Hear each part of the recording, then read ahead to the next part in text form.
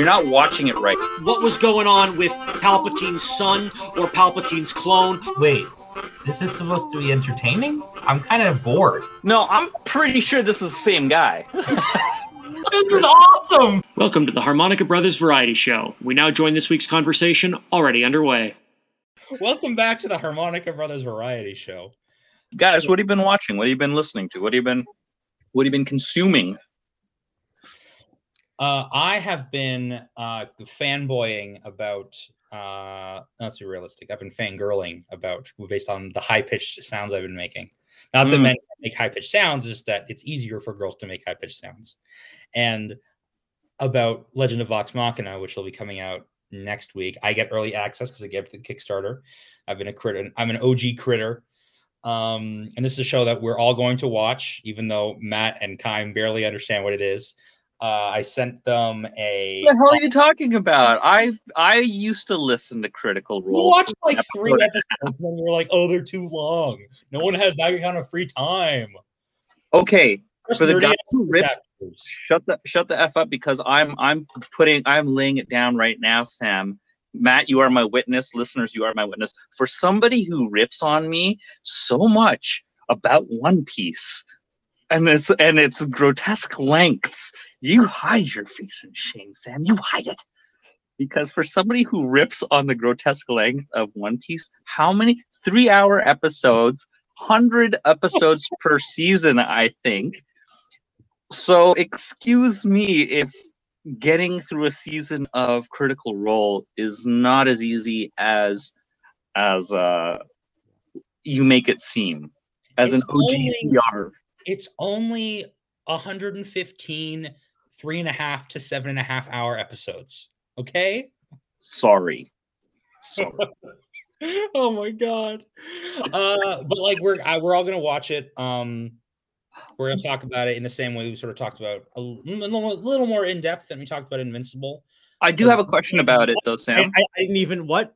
We all agreed to watch this? When was that? Yes, we are going to be watching it. Yeah. So for those of you who don't know, Legend of Vox Machina comes out on Amazon Prime January 28th. 3 episodes every week. Oh, God. 12 I can't keep up with that. How long are the episodes? Like 22 minutes. Oh, well, that's more doable. Still, and they're animated. Yeah. 12 episodes. Are they animated? Is it in the anime style? Well, it's so Titmouse is the animation studio. They did Big Mouth, they did Legend of Korra, they did a bunch of other stuff. You sold me on Korra. Yeah, I sold you on Korra. They went with them. Korra was the big thing, but also the guy that founded Titmouse is a massive Critical Role fan. They got a bunch of huge people working on the show. The head writer worked on Rebels and Resistance for Star Wars. Oh, what's his name? What I really want to know, or call her name. What I really want to know is how close are they sticking to the original material, and how much are they adapting? Pretty faithfully, and like the broad strokes. Because, but like, there's so many little scenes. Like anyone who's played a session of an RPG knows that, like, yes, you don't remember everything. You don't remember the random interaction when you bought something from a shopkeeper. You remember. But you remember when your partner cuts up villain in half. Yeah, exactly. So what we need is to get somebody to animate our RPG that we play every Tuesday. We just need to put it online on Twitch every week for the last 7 years, and then get hundreds of millions of people to, or millions. We also got to get the rights to Star Wars. He thinks Disney will give us permission. So just a couple of small things. Yeah. Nothing too big. Raise $1 billion so we can license Star Wars. Step 2. Profit.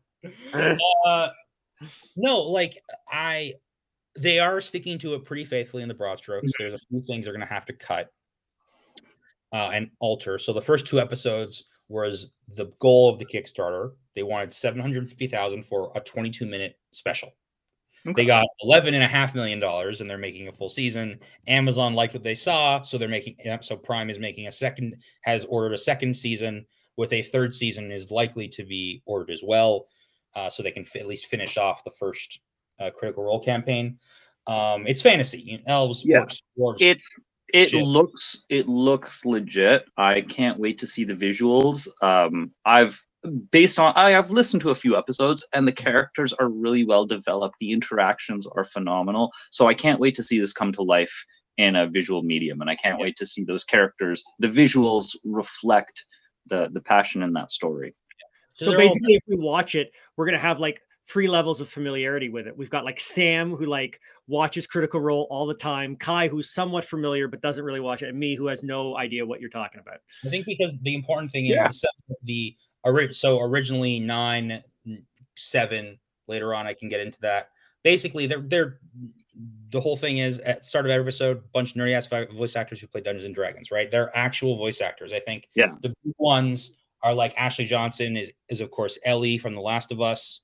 Liam O'Brien is Gollum in the Shadow of Mordor games. He was Nightcrawler and Wolverine. They've all done anime dubs. Matt Mercer is Levi in the Attack on Titan dub. Travis Willingham is obviously done a bunch of video games. He's Thor in all the more recent Avengers stuff on animation and in video games. What's another big one? Taliesin Jaffe's been doing anime dubbing and subtitling, like subwriting for like 25 years. I could go on. Laura Bailey, of course, was Abby in The Last of Us. I have a question, kind of off topic, and this would be Mordecai. How popular do you think the dub version of animes are now? Do you think more people watch the dubs or something? Personally, I just watch the subtitled. I think it depends on the type of fan, and I think it also depends on their entry point into the anime.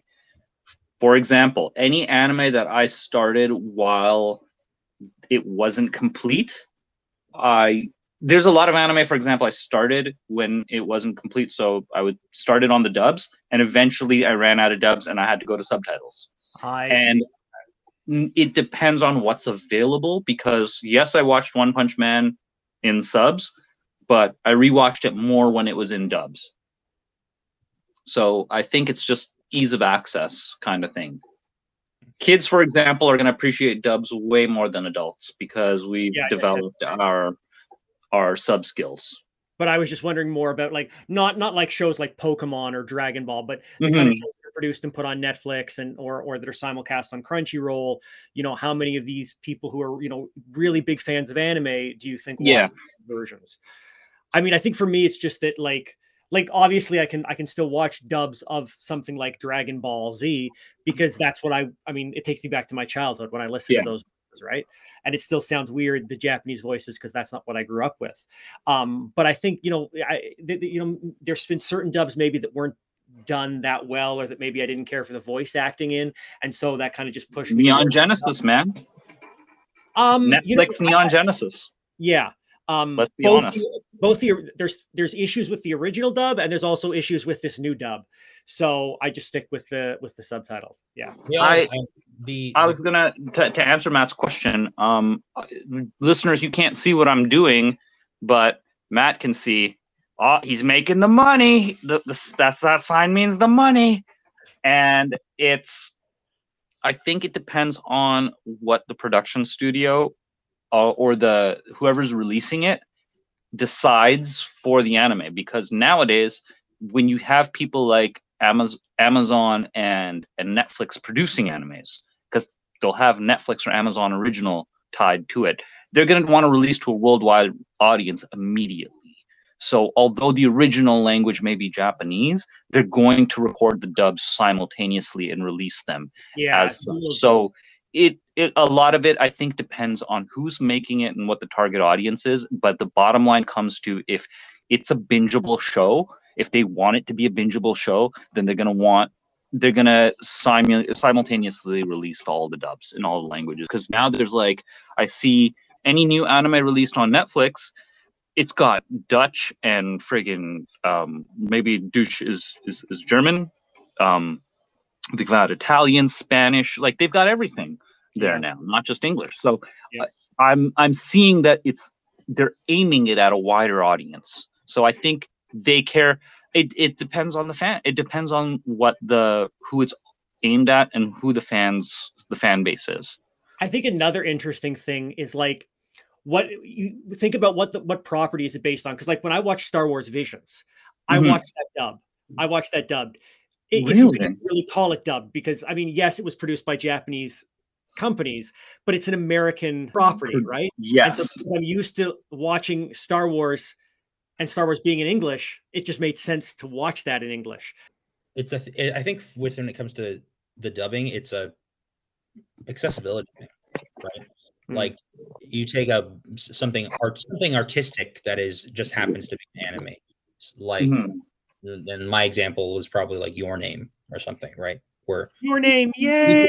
you could watch Please it go in back into the archive and listen to the episode in which we talk about Your Name. our favorite animated films. Yes. But like with something like that, where it's art, like you're not going to watch, I don't know, I don't know any French movies. You know, I saw a movie recently called Arab Blues, right, which is about sort of an Arab French woman returns to Tunisia and she opens a psychoanalyst, a site like a shrink practice. She's a psychoanalyst and she sort of This is an animation? no, it's live action. But my point is, it's artistic. It's an art film. It's an art house movie. You're supposed to watch it in French or / Arabic, right? In the language in which it was produced. And so, whereas something that's made, even if it is something very artistic, but it's made for a wider audience, you take like a Miyazaki movie. You can watch a Miyazaki movie dubbed because they're so good. They're so masterfully dubbed, right? And this is actually funny because like most of the Critical Role crew cut their teeth starting out doing dubs for anime. The big one is like Laura Bailey was like young Trunks in the original DBZ on Funimation, right? That was her first like big anime job, or her first anime job, I think. And like her husband, Travis Willingham, was also a cast member as Roy Mustang on Full Metal Alchemist. But the big ones, when you get to anime, it's sort of at a point where the dubs are so good and they're made for that. Like Castlevania is the most recent anime that I've watched all the way through, most recently made, and it's got a full proper voice cast, like of famous people, right? It's not a bunch of no names or just people doing this on their spare time who are only known for doing anime dubbing, right? I can't remember his name off my dome, but the actor who played Thorin Oakenshield in the Hobbit movies is the voice of Trevor Belmont. That's the big one that I can recall. Jason Isaacs is in it. Who else is in it? I can't remember a bunch of names off the top of my head. My point is, it's made for that wider audience, so the dubbing is more important to its creation.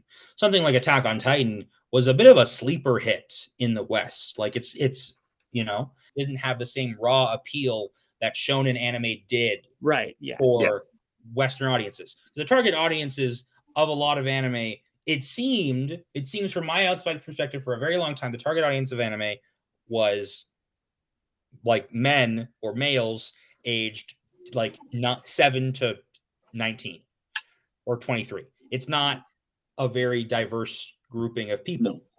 And of course, like fans of anime are extremely diverse. Like that's not up for debate. And I think like as that has sort of changed and things have opened up, it becomes like the dubbing process has become a little more important. Yeah. That's true. I would also say, I think probably my preference, for sub versus dub is more just for the fact that like a lot of times my first exposure to a show, like the first episode I watch will be subbed. And much like even if the first episode I watched were to be dubbed, whatever the first voices are you hear for characters, that is now their voice, at least for me. So if I watch it subbed first, they have one particular voice. If I watch it dubbed, I'm like, that's not their voice. Much like the reason I can still watch Dragon Ball Z is because I grew up with the dubbed voices, and now I hear the Japanese ones, and I'm like, that's not Goku's voice. Yes and no. I will agree with you, with exception, Matt. Yeah. Because there are certain Japanese voice acting that are so god awful when the character has to yell all the time. And sometimes they translate that a lot less annoyingly in the sub. Oh, sorry, in the dubs. I suppose if there's something that you really find off-putting about the particular audio track you're listening to, then you might be able to switch. Usually one loud character who's always the spaz who has to yell something and then get conked on the head and fall down. Looking at you, Aaron Yeager, in the first season. He does a lot of yelling, but look at the trauma he's gone through. I'd be yelling a lot too if a bunch of Titans came and attacked my village. Aaron Yeager, you a bitch. Hey, if Hillary Clinton ate your mom, Sam, you'd be just as screamy as he is. Hillary Clinton got close to eating my mom would thank her. My mom loves Hillary Clinton. Okay, so you see that? I just broke your ankles on that. Okay, shut up. So what I was gonna say was the only anime show I've ever watched that made me go back to rewatch it. I am patiently, like, they're putting like 2 years between seasons. It's Vinland Saga. I don't know if you guys watched it. I might. No, because I saw a clip and I'm like, shit. So I first got onto it because our mutual friend Jason, shout out Jason, just started posting pictures about it during our D&D campaign, or posted in like memes from it and clips, and I got into it. First of all, the history is awesome. It's so, like, obviously the action is not accurate, but the costumes, the weapons, the architecture, the sort of the way things are laid out, social structures, it's all very accurate to the Danish and the Vikings in sort of, late medieval England or high medieval England and Western Europe. So it's the only show I've watched, and there was no English dub for it, and there was a German dub. There wasn't an English dub. It was so weird. So I had to watch it subbed. I don't love watching subbed like things in general. I don't want to be having forced to read when I want to be looking at the stunning visuals, right? It's not like. Now, did you listen to the German dub with subtitles? German dub, English subtitles. Yes. No, I did not. Maybe it was Dutch. I can't remember. But my point is, in listening to it and sort of getting into it, like, I don't understand it, but you get to a point when you're watching subs that you can move fast enough between the subtitles and the picture, and be able to. In the anime world, we call that your subtitle Sharingan. My subtitle Sharingan. It's a ocular power from the anime Naruto. Of course it is. The anime Naruto. You say it with such gravitas. Yes. I've been watching Peaky Blinders. It's so fucking good. Like, okay, but now now Peaky Blinders. What season is that in? They're on. They just finished season 5. Are you just getting into it now, or did you watch it like? I tried to get into it a couple years ago. I couldn't. Now I'm loving it. Have you been spoiled prior to? I have been spoiled. One thing. It's only that 2 characters get married, and it's sort of like, it's very obvious from the first time they meet. Like, I know nothing about this show, except I've heard of it from various people. It's amazing. It's a great show. Yeah. Is it extremely popular? Is it very popular? I would say it's on its way. It's like the sort of the. There's always at least like one really good like British crime drama on TV. For a while, it was Luther. Crime drama. Well, it's based in Birmingham in 1919, 1920s in England, right? So it's about like razor gangs and shit. It's pretty brutal, but it's a really enjoyable show. It's got like the vibe of a Sopranos, a Wire, a really well constructed crime, like organized crime show. So my question is, how have you managed to avoid being spoiled? Is it because maybe it's not as popular as some other things and you don't see things about it everywhere? I was reminded of it from another mutual friend of ours, brought it up in our most recent D&D game. Trevor, he sort of mentioned how he's watching it, but it's one of those shows where you can't binge it. You can't watch more than 2 episodes a day because it's so like dialogue heavy. It's so intense. I know how that It's not a very big show. I don't walk in or like browse on the internet in fan circles anymore. So the only way things will be spoiled for me is if it somehow ends up on my TikTok feed or my Reddit feed, or if one of you guys brings it up to me. But like, what is it, or teasers or trailers or posts or Instagram or reels or advertisements or when it comes to memes. movies, with Spider-Man No Way Home is the big one. I saw it opening weekend. I was pretty lucky.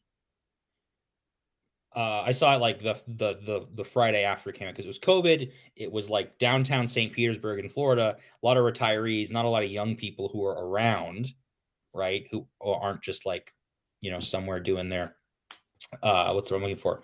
Who are doing that rather than going to the beach or whatever. So as a result, so many people, there's no one in the theater. So I'm able to watch it and be very engrossed. And I didn't get anything spoiled for me because I avoid spoilers. I'm very good at that. I don't go on YouTube randomly. Matt somehow gets things spoiled for him quite often. And you only have to go on any entertainment news website. That's the mistake though. Like literally, I was like about to open a story, and I was with our former coworker Liam, and he's the guy I saw Avengers Endgame with. And I was like looking at a story in the Uber on my way to see him, and we were texting back and forth. And I was like, "Hey, I was about to read like a spoiler-free review," and he's like, "Don't read it." I was like, "What? Don't read it."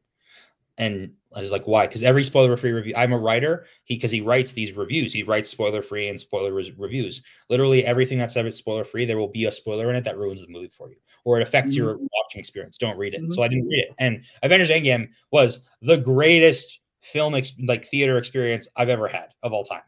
Like, but I've noticed that but it's not even what's in the text. Like you can go on a website and there might be a headline about, for example, Hawkeye, and they've put a picture next to it, and that picture features Kingpin. I don't go online anymore. I don't. Yeah. I'm also very good.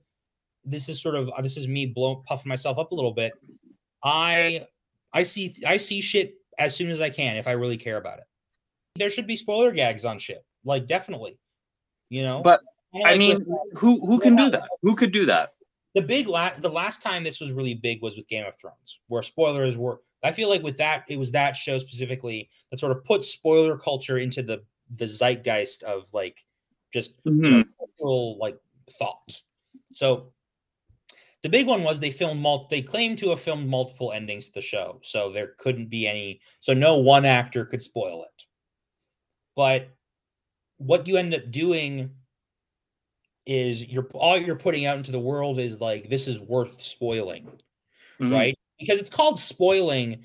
It's called a spoiler because it spoils it. It ruins the enjoyment. Your enjoyment for you. But that's a little skewed because I didn't know for certain anything was happening in Spider-Man No Way Home. We suspected what would happen was going to happen. But I didn't know for certain because I stopped seeking out trailers months before the movie came out. Ditto. Well, right? I just went to look for tickets for Spider-Man No Way Home, and they had the cast list, and I didn't stop to think, and already like, Charlie Cox's name is in the cast list. Like, and that's like, I wouldn't have even thought that I was going to get spoiled. Yeah. Right there. I'm just going there. I went into that completely blind, and let me tell you guys a story about having something spoiled for me once. I got a call from a friend who says, "Hey dude, you want to go see The Sixth Sense?" I'm like, "Yeah, I haven't seen it yet." He says, "Bruce Willis is the ghost at the end, he's dead." And since then, I have never ever seen that movie because it just pisses me off that my friend was such a dick. And I've always wondered, I've thought about it, I'm like, I don't understand these memes. I don't understand these references. I don't understand these parodies. And it kind of feels like you're left out of that. Like there's an element of a language that you can't grasp. It's not a first language the way it is. It's like a secondhand language because I only understand it through parodies. So, and I never want to go back to the original material because it just pisses me off. And it's not as enjoyable because I never got to experience it the way so many other people did. And spoilers can really, like, for people who are really invested in the material, I kind of feel bad about people who got Harry Potter spoiled for them, or people who got Darth Vader spoiled for them back in the day. I was on the other end of a spoiler once. The only one I can really remember. It's the only circumstance where it's like the person I told got really broken up about it. Mm. So it was Deathly Hallows Part 1 had just come out. I was in like 10th grade, I think. Mm. Peak Harry Potter age, right? Or no, not 10th grade. I was in 8th grade when Part 1 came out because it was 2010. Or 9th grade, whatever. And basically it was Dobby dies. Dobby dies in Harry Potter. What? You just spoiled that. How could you? No. I was in that generation that Harry Potter is really core to me. It still is, right? And it was big for my parents. The whole ritual was I've read the books twice or twice myself. The first time I read them though was my mom or my dad in the middle of the bed, my sister on the left side, me on the right side, and they would read to us. That was how we read it. Right up until the last book came out when I was like 11. And with, or not 11, I can't remember when it came out actually. But with those books, so what happened was it was my friend Elia, she and I were just talking about it. And the movie was about to come out. And I was like, yeah, it was really sad when Dobby died. It's going to be really sad when Dobby dies and all this. And she's like, what? And I'm like, when Dobby dies, she's like, what, Dobby dies? And I'm like, it's in the book. And this is like the first circumstance I read of like book reader, like stuff, like turned up nosedness. Yes. Right? Like I've read the books. I know what's going to happen, but without, unwittingly. And I ruined it for her. And she didn't talk to me for like 6 weeks until after.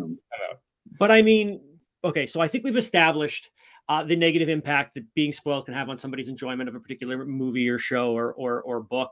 But that's not really you made an error. You blurted something out that you had read in the book, and you didn't mean to spoil it. I think when we talk about spoiler culture, we're talking about this desire to put all to put all of this information out there before something even releases. Like, we our sources say that like this is going to happen in the movie or that's going to happen. And so that you can't really go anywhere, or even trailers. Like I was saying, the first Spider-Man No Way Home trailer I saw, I felt like I'd already seen the first half of the movie.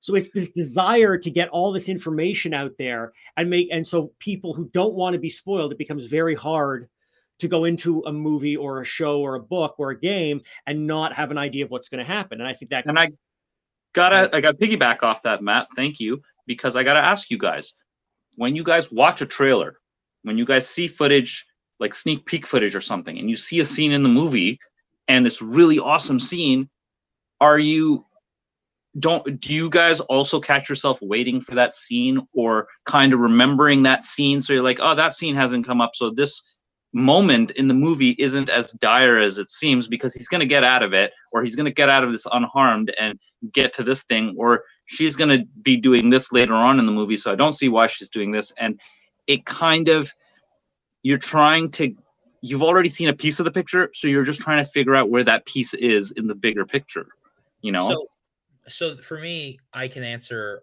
on the Spider-Man front, I think, or answer your question in the context of Spider-Man No Way Home, because I couldn't predict any of the ways in which the story ended in Spider-Man No Way Home. How it's so final for these Marvel Cinematic Universe, Sony crossover Spider-Man, because that's what Tom Holland Spider-Man really is. It's a crossover between Sony and Marvel as companies. Because the way it ended, Spider-Man's like Peter Parker is gone. So with when it comes to like spoiling, I don't agree, Matt, that the movie would be spoiled already from all the teasers and stuff. I would agree that entertainment news websites and like clout chasers, social media people, or people who are like influencers, whatever word you want to use for them, are so heavily chasing the clout and the fame and the numbers in the views, they will jump to showing off, oh, I saw it, here's exactly what happens. And that's bad. What I don't think is bad is teasers, because with a movie like, I don't know, like this movie that just came out, Ridley Scott, he had 2 movies in like a month, right? House of Gucci and The Last Duel. I didn't see either of them. Like House of Gucci and The Last Duel, movies like that don't get spoiled, but if you watch the trailer, you know exactly what happens, are Oscar bait. That's all they are. There's no marker of what, it's no marker of what's good anymore. Let me finish. Yeah, I'm sorry, yeah. I'll get back to my point. Yeah. I'm coming around to my point. And then you compare it to a movie like Spider-Man No Way Home. In all of the trailers, none of the teasers or story trailers or the first like 5 minutes they release or whatever, none of that spoils really anything pertinent about the film. What they do is they amp you up and they get you ready for the movie, right? I go back and I think about the Avengers Endgame trailers. None of them gave me any idea towards the ending. And the things I remember are the Tony snap, but even before that, it's Thundercap. That's the top of my mind with Avengers Endgame. None of that was spoiled for me in the trailers. So with Spider-Man No Way Home, with these movies that are genuinely good and entertaining and leading from things, and Spider-Man No Way Home is not just the culmination of these 3 movies, it's the culmination of every Spider-Man movie that came before it. It's kind of like, it's not on anyone but the people who benefit from showing off the spoilers. Faults it is. It's not to Marvel, Sony, the media companies, or not the media companies, the ad agencies, the marketing agencies. They're not to blame, right? Who's to blame is the people who are profiting off of spoiling it. Well, I mean, I guess it also depends on what you consider to be a spoiler, right? I think everybody has a different threshold for what they consider to be too much information about an upcoming, story that they're looking forward to. Yes, I agree. Certainly, if you're going to reveal, big plot twists, that everybody's going to agree that's a spoiler. I agree with that. Everybody's going to agree with that, I think. But for me, if you're showing a lot of the movie, even if that isn't really central to the movie, if you're just showing a lot of the movie, to me, I consider that to be spoiling it as well. Yeah. Like, because you're waiting for that scene to happen, right? Yeah. Well, but not just that, but they want to show so many trailers that you inevitably end up showing more of the movie than you need to. If you limited the number of trailers, or you made sure that the scenes you were showing were kind of really taken out of sequence or something, maybe it wouldn't get people as hyped up as much, but you wouldn't feel like you had been exposed to as much of the movie so far. Almost like it would behoove you to never ignore media altogether, ignore news altogether, into like media news, and just go to the movie theater every week and see what's playing. Well, I guess the other thing is, it's not because if it was just an issue of a trailer or something, you can just avoid that. But it's also the way like videos or articles are titled. Yeah. Don't title it in such a way that you're going to spoil it for me. Great. That. It's titling in general. Like, this is I'm going to be going to journalism school soon. #clout. But titling is so massive, right? You can argue the editor. Sometimes it's the editor. Sometimes it's the line editor. Sometimes it's the section head. Sometimes it's the person who wrote the piece itself. Titles are so important. There was an EW story on Twitter that I saw, and it was James Earl Jones, massive movie star and a notable actor and figure for the past X number of years, turns 91. Happy birthday, James Earl Jones. And it's you buried the lead. You made me think he was dead. He's not dead. He's just turning 91. Yeah. It's a lot of that. You could title it spoilers. Can you believe that happened? Literally, the title should be, can you believe that happened? Capitalize that in Spider-Man No Way Home. That's all you need. And you put spoilers in the tags right at the start. Right? But people don't do that anymore. And fucking people suck. Spoiler culture in general, it's like those quote unquote pranksters who run up around outside movie theaters screaming the spoiler for a movie. Right? This happened with Force Awakens. I walked out of the theater from Force Awakens and someone else in the theater who was in the theater watching with me walks up to the lineup outside the theater. It's The Force Awakens on Thursday night. It's a fucking line. Yeah. Right? And like belts out like something like Finn's a nobody or Rey's the Jedi or something like that. Like one of the big reveals, Yeah. Luke in it, something like that. And it was just like something out of like Silence of the Lamb, or not, like Children of the Corn. Everyone just like turns to look at that person, and then he felt, and all his friends just like noped away from him. Now, do you guys remember the internet culture of first to post, where the person who got the first reply got to write first? And Sometimes. Doesn't even matter what they're saying. They didn't even have to write. Sometimes when if I'm the first person to comment, I still sometimes do that. Right. So that's still a thing. And so it seems as though it's like the first, there's a legitimacy. Maybe it's even the Google algorithm bullshit, where you have to be the first to post to be the oldest and most clicked on thing to be, to get even more clicks. So that's got to be a part of it. Certain websites will put out like things like articles say like PSA, public service announcement, something's leaked early, be careful what you click on. But that's kind of predicated on the idea that like if it's before the actual release date, we want to help you avoid spoilers. But once the release date is there, all bets are off and it's fine to talk about. How long after, or do you think that's fair, or is there a certain length of time after something comes out where it's fair game to talk about, as without a spoiler warning? I mean, you should be free to talk about it within a day, but it's like you should be caring for at least a week. After that, it's like you don't need to keep putting spoilers in the tags. If No Way Home's been out for a week, if you are going to be so broken up that you're going to be pissed that someone didn't put spoilers in the tags on a story you're reading or the title, then you're a big enough fan that you would have seen it within the first week anyway. Agreed. And if you haven't seen it and you're still broken up about the spoilers, then it's like, when are you going to see it? You're going to see That's a little bit on you. You're going to see it after it's passed out of the zeitgeist. Spider-Man No Way Home will probably still be in theaters when lockdown ends in this current Ontario lockdown ends. I'm going to go see it again. I don't know about you guys. And I don't think there's anyone who's going to be in line. And I could probably ask some people and be like, hey, have you seen this yet? Do you know what happens? What took you so long to watch it? Just out of curiosity.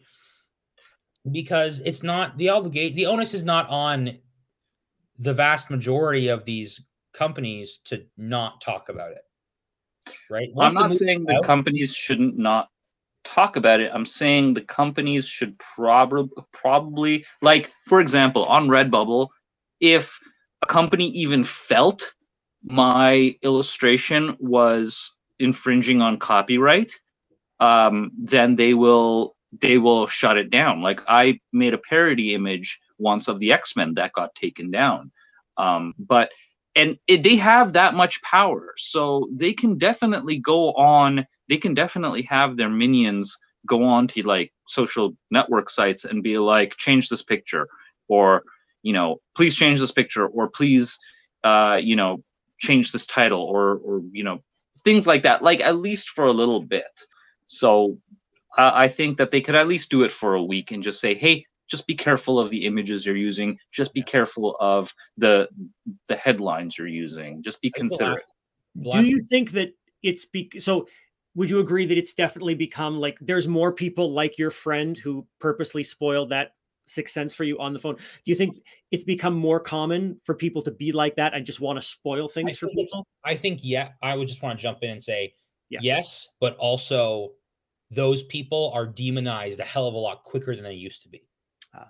Right? Like when The Last of Us 2 Part 2 got spoiled at like in the spring of last year, like March, April, May last year, there were more people who were hunting online, people who were spreading what was in that spoiler, what was in that copy of that stolen copy of the game, more so than there were people spreading what was actually in the spoiler. I had to hunt. I didn't know plans to play the game because I don't like games that depress me. Well, I wanted to know, just to know. And it took me like a good 15 minutes of internet searching, which for Googling, 15 minutes to find information is a pretty long time. right, to find where the actual spoiler was, and in like internet sleuthing, I should say. So yeah, like it's more common to hunt the person down and to crucify that person than it is to spread the spoilers. But that's because that was before the game was released, correct? Yeah. Right. Okay. So but after something, but this is my point. After something's released, if you haven't seen it yet, it's a little bit like, well, that works for a movie, but that doesn't necessarily work for a game. Not everybody has the system. Not everybody has the time game that day or the time. Yet there's still, videos and articles with maybe too much information in the titles. Maybe somebody can't make it to a theater. Maybe somebody's not going to be able to go out during COVID. There's different times. So yes, these are unprecedented. You should give somebody more of a chance to see it. Yeah. But then it's also, this is something where you can play, this is okay to play devil's advocate about, where it's like, the onus is then on you to do your utmost to avoid spoilers.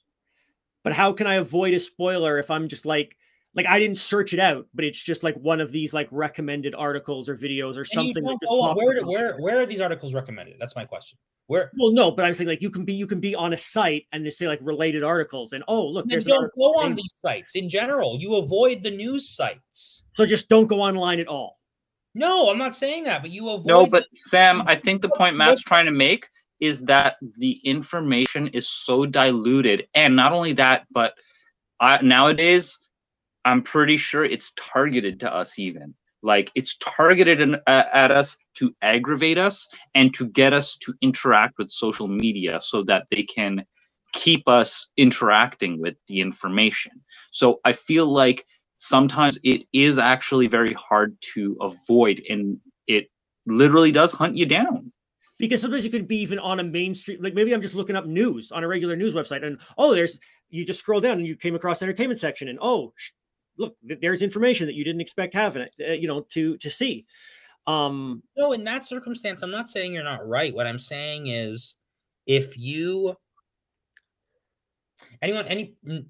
not aware of spoilers and you're a person who goes out and you see movies and you're into pop culture and nerd shit or whatever, to the big blockbuster movies, you know what spoiler culture is. You know what spoilers are. In which case, if you haven't seen something, then the onus is on you. Then it's not anyone's fault but your own if you accidentally see that. You're okay, given everything we've talked about, but then it's like, okay, you're not in a position where you can go see it right now, unprecedented times. Fine. In which case, yes, the onus should be on these Main Street like news type websites to try to like protect their readers. You can put whatever you want in an article, just don't put shit in the title or in the thumbnail form. Yeah. That's I think we can unanimously agree on that. Yeah. Every time I think about spoilers, I just think of that scene from The Simpsons where they're in the 1980s and Homer walks out of that theater and he turns to Marge and he says, "Can you believe Darth Vader was Luke Skywalker's father?" And he's saying it's all spoiling the movie for me. Yeah. It's kind of like that one scene or what we talked about a little bit with Naruto. Like you knew what was going to happen because you read the manga and you didn't want to watch the anime, and then you ended up watching the anime and you loved it. No, it's a little different because it's about knowing. It comes to it's about knowing and how you experience the media when you know something is coming, and that's the thing. That's what changes it. That's what makes spoilers so. It taints and it, for lack of a better, literally spoils the experience. It's like with Game of Thrones fans in the first 5 seasons, we just turned up our noses and then it went downhill. But I mean, I will say that I have started to be a lot more careful going to different entertainment news websites if I haven't seen something yet, because I know even if there's like other information, there's expected to be an announcement about a game or something, and I want to get that information. I know that like to get that information risks getting other information that I don't want. So I have become, more careful about when I read these different news websites if I haven't seen something yet or read something yet.